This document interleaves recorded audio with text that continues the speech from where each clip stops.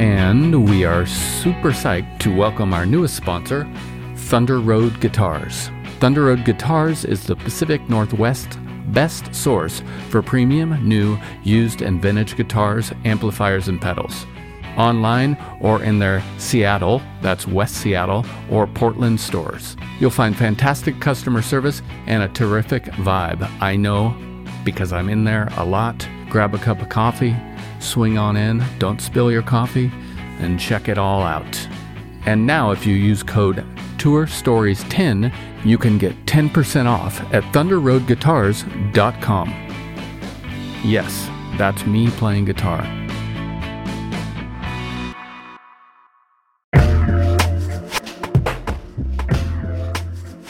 Hello, big news from our friends over at DistroKid. They now have an app. This app works on iOS and Android, of course, and it's available in the Apple Store and Google Play stores and all the stores where you buy apps. Go check it out. It's got a lot of cool features. You can upload new releases. You can get notified when you've earned royalties. Awesome. You can withdraw from the app via push notifications. A little dangerous for me, but rad. Anyways, go check it out. It's all at distrokid.com/app. And don't forget, you can still get 30% off your DistroKid account by going to distrokid.com/VIP/tour stories. Have a great one. And we continue to celebrate our friends and partners over at Isotope, and we got some big news for you. The gold standard of audio repair, RX11, is coming in May. In the meantime, you can buy RX10 now on sale and get RX11 absolutely free when it's released. Tour Story listeners get 10% off by using code FRET10. That's FRET10. All at isotope.com. That's IZOTOPE.com. Hello, Tour Story listeners. Thank you for your continued support and welcome to Season 4. I'd like to take a second to thank our friends and sponsors over at Isotope. Here at Ruinous, Chris and I rely heavily on easy-to-use tools like RX and Ozone for all of our audio repair, mixing, and mastering. Now, Tour Story listeners can get 10% off Isotope plugins or try Music Production Suite Pro for free for 30 days using code FRET10. That's FRET10. To get your discount and check out all of their easy-to-use products, go to isotope.com/ruinous. That's IZOTOPE.com/ruinous and use code FRET10.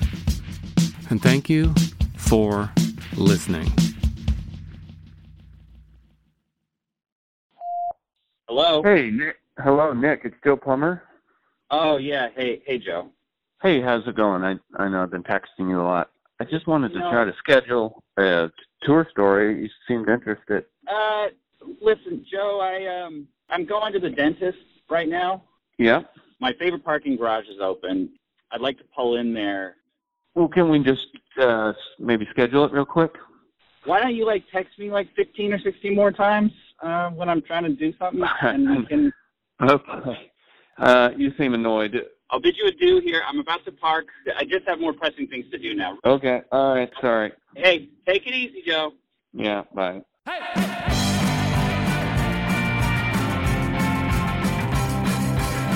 Nick Waterhouse is a singer, songwriter, and producer from Santa Ana, California. In this episode, Nick tells us about his first trip overseas, the importance of a salty but seasoned tour manager, and what happens when you mix American rock and rollers with European aristocrats. From Ruinous Media, this is Tour Stories. It was my first international tour in 2012. I hadn't been overseas before, and I was with a band of, honestly, kids. I mean, I was 24, just turned 25. I had an 18-year-old band member. Everybody was sort of San Francisco waiters, service industry people that were given a trip overseas to play about 24 shows for the first time ever in all of our lives. And the story takes place in Copenhagen, Denmark, which was somewhere that I hadn't really spent much time in. And with a first tour manager that we ever had, who was a Czech pirate of the land. He looks like a human bulldog. His name is Martin.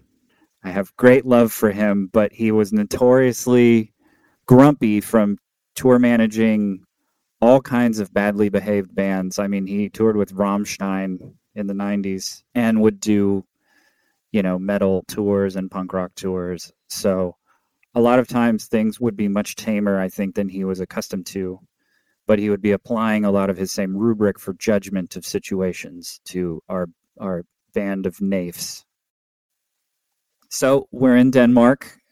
I am very pleased with how the tour is going. It's a pretty relentless tour. We didn't have a lot of nights off, and I've never actually been a very profitable touring enterprise, but it's typically because my band is so large. I made the grim mistake early on of really resolving to writing for arrangements that involve around 7 or 8 people. So I've always been on the road on a punk rock budget with a show band lineup, really.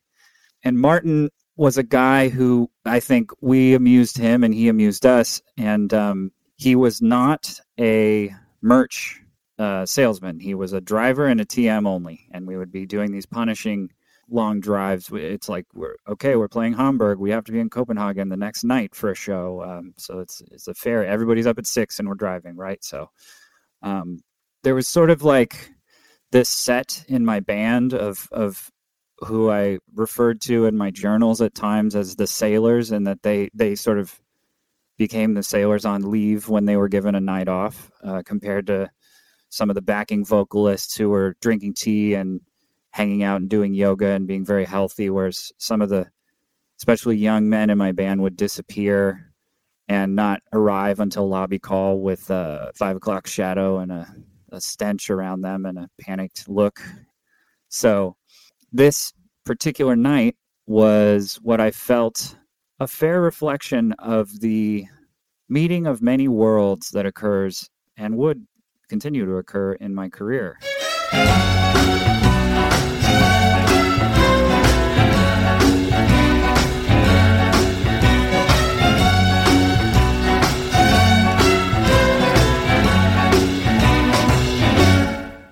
We played a really cool show that was like in a hip sort of modern art center. And when you have saxophones and backing vocalists, you sort of fall outside of the rock box traditions, right? Some of my shows would be in sticky floored rooms, but not a lot, especially in Europe, since they consider me like part of the American, I guess, like folk and jazz tradition or whatever. So the audiences were all super mixed. It would be like, one guy who was clearly a deep record collector in his mid-40s that had the ratty jean jacket, and then next to him would be some like suited bespoke types next to some sort of like scummy garage rock teenagers next to some sophisticated city kids who were all in groups, and they were all sort of mingling, and that was kind of the beauty of my thing. I felt at the time, especially, like all these different types of groups could interact.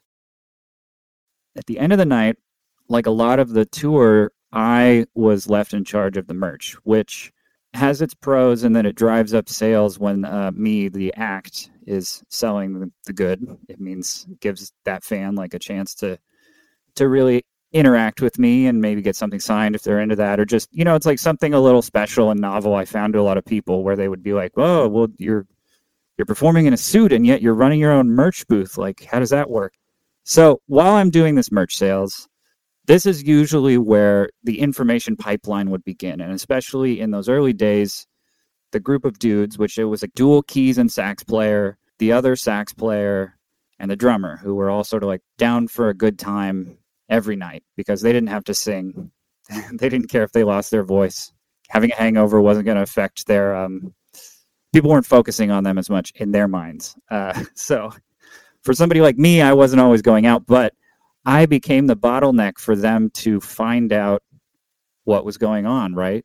I was like the bait to find their, like, where is there a party? Is there somewhere to go? What's the spot? And all these kids essentially having never been overseas before were, of course, like feeling like they're on spring break every night in the dead of late winter in Denmark. So the grumpy TM, Martin, is constantly going like, nah, these guys, they want to go somewhere, but we have to get up so early to drive to Paris tomorrow. They're getting really wild style, and he's constantly cursing in Czech and naysaying every possibility. So it would be this pull between like, but Martin, we want to go here. And it would really be a big performative argument for about 10 minutes before he would inevitably cave in and take the sailors to wherever it is they wanted to go. So in Denmark, at the merch table, I am talking to some really like hip, young rock and rollers. Like it's a group of 3 girls and 2 guys, and they were all like very aware of all these sort of San Francisco garage bands that I knew. And on the other side of the table, I notice a couple that had been just like madly dancing around throughout the whole show. The guy looked like he was a British lord in like Savile Row, and he was young. He was like in his mid-30s. It was like Prince Charles in the late 80s, like private schoolboy, like long swept back hair, like immaculate tailoring. His wife was wearing pearls, and they kept waving. They were like waving to me, but very politely. Like they clearly hadn't spent a lot of time at a merch table, in my opinion.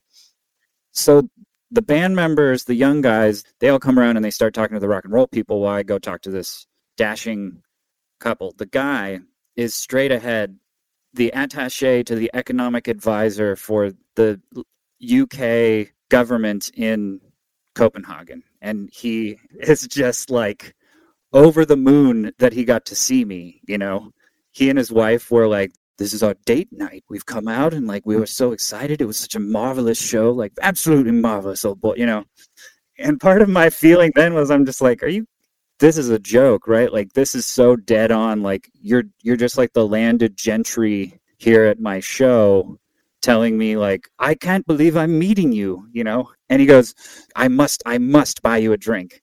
And there's no bar because this was an art center. And part of the conversation that was going on to the side of me with the rock and roll kids and the kids of my band was, oh, everything's closing on this side of town. There's nothing. And of course, one of the members really, really wants to like go make the hang, like has to go out tonight, like has a bee in his bonnet that it's like party time in Copenhagen. So the guy keeps saying, he's like, I've got the most wonderful rare scotch. It would honor me if you would come and drink it with me and my wife here, and like I really cannot recall their names, but it was absurd. It was like Penelope and Franz or something. And this conversation is sort of like I'm caught between the two worlds, and I'm starting to try to break stuff down as the crowd is thinning out, and the guy goes, Nick, I know a spot. Please let me host you. And at this point, this is when I'm intrigued, but I also know that he doesn't know what the rest of the rabble, they're going to tag along no matter what. So I'm trying to politely fend him off, but he insists. And then he walks off. He's like, I'm going to make a call. And his wife, she takes me aside and she's like, it would mean so much to him if he could have a drink with you. We've played your record so much all year. You're the only contemporary artist that my husband likes. And he comes back and he's like, right then, I've got the perfect place. Well, I had to flat out tell him, I said, listen, Mr. So-and-so the third, if I'm going, my band has to come. Like, I hope you're all right with that, but I can't be separate. And he gets this sort of like half lowered, filmy-eyed look, and I realize that he's already a drunk Englishman. And he goes, well, it'll be a good time, won't it? Of course it will. Come on, all of you. So he gives me a card with an address written on it. And I show it to Martin, my tour manager, who's been touring since the 80s. And he's like, I know Denmark. There's no bar here. This is no bar. All the rock and roll kids have no idea what this place is. We spend 15 minutes driving around. Of course, just like the rest of my tours, we're in a Sprinter with a sleeper up top. There are like 6 people laying on the sleeper, The whole van is packed. There's, it's 3 rows of 3 across.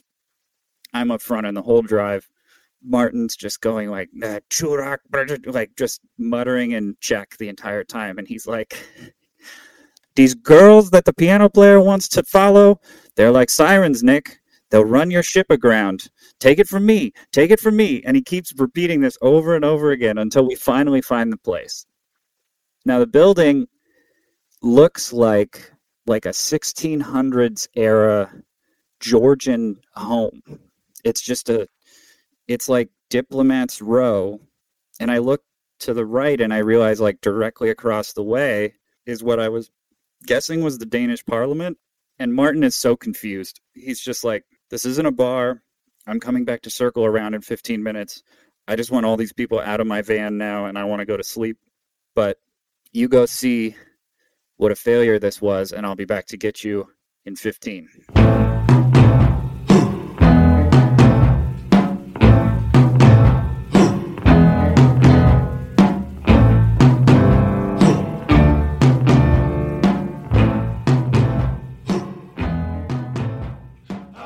So everybody piles out of the van, and we walk up, and it's like a dark green painted door that has a knocker on it and a bell.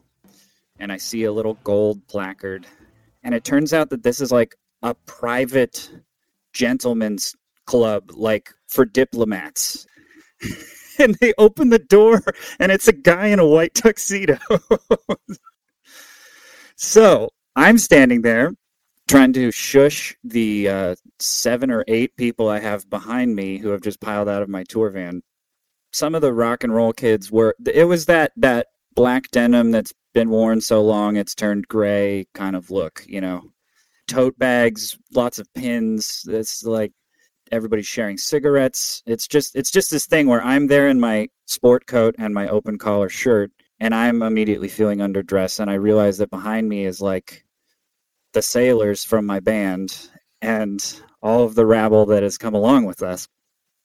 But the attaché invited us. We're his guests.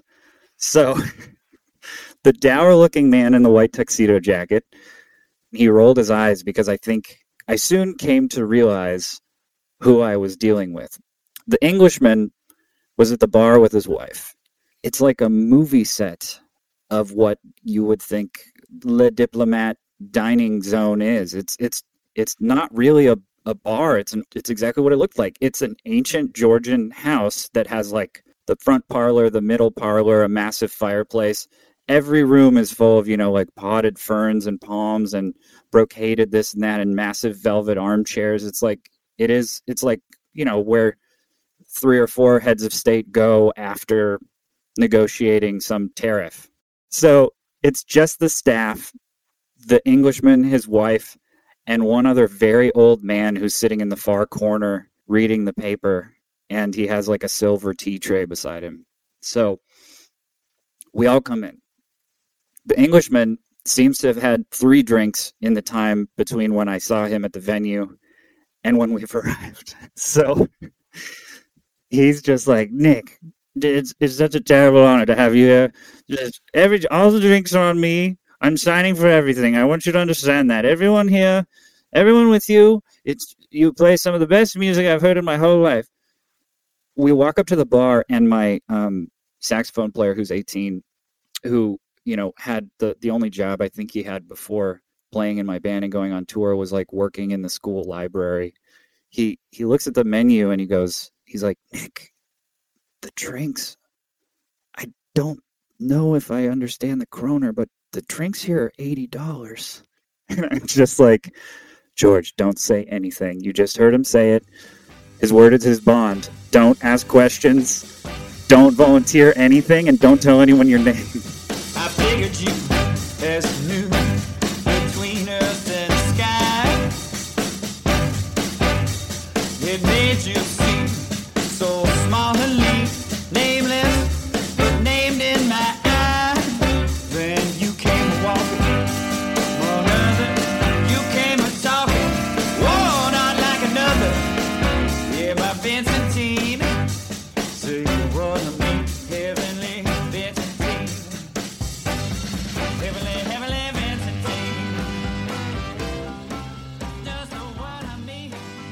So the whole rabble piles past us, and I've sort of like cordoned off the young lord and his wife, and I'm entertaining him so that, you know, he feels, it was an honor, but it was highly surreal that he wanted to bring such a cloud of energy into his space, but maybe he was getting off on it, honestly.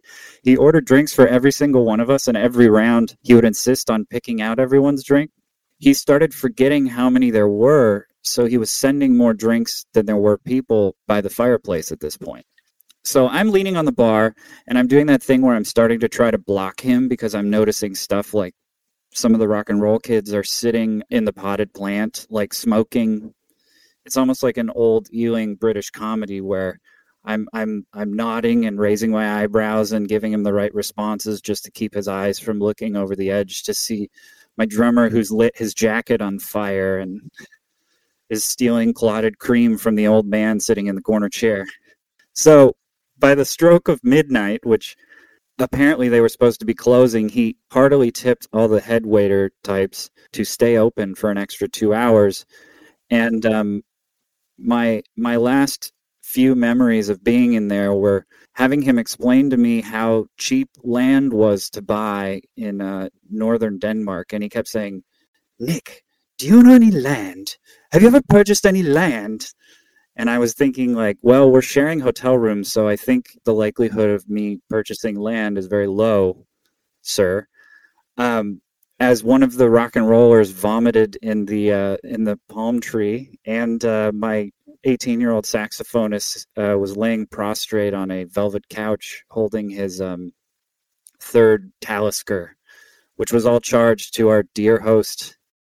By the end of the night, his wife carried him out, and we sort of snuck out, only to find Martin asleep in the van, never really certain where we went, but so worried that we had been arrested by military police because of its location that he waited outside the building.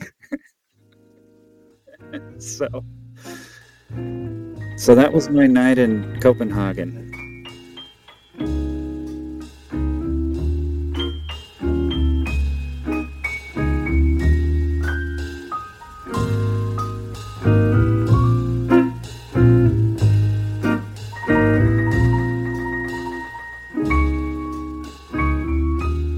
Find out what his official title was? I looked him up, and he actually was attached to the economic office. It was pre-Brexit, of course, so it was via the EU. Essentially, like he would have been stationed in Brussels, but he happened to be there for a conference. No skin off his teeth. No, that sounds fun. Man, those are the things to live for. They really are. I've seen it before. Just, you can't be like, "Hey guys, let's just chill." Yes, it's because it's for one, it's no fun to chill, especially when you're 19. But it's also like, what a bummer if everyone just sat there and drank. They'd all be bored and cranky, anyways. Well, it's the kind of thing where I felt like maybe this guy had the feeling he was living a little by hanging out with the musicians he had just seen. Like he wanted to go to the other side of the tracks for the night, and I felt like I was the bridge there, and that really represents the dichotomy of my fan base, especially around that time period.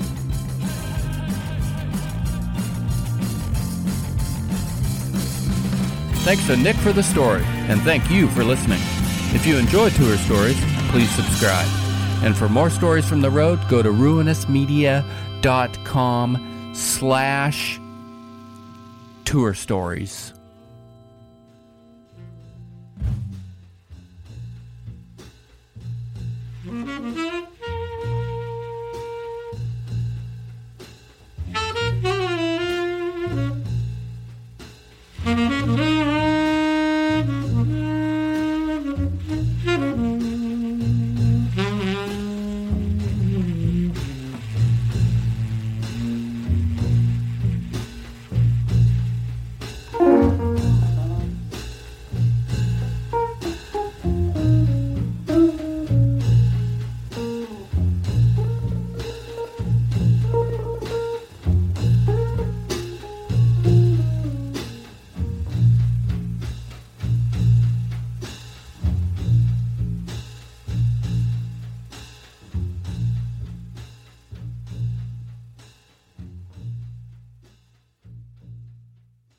Hello. Hey, Nick. This is Joe Plummer. Hey.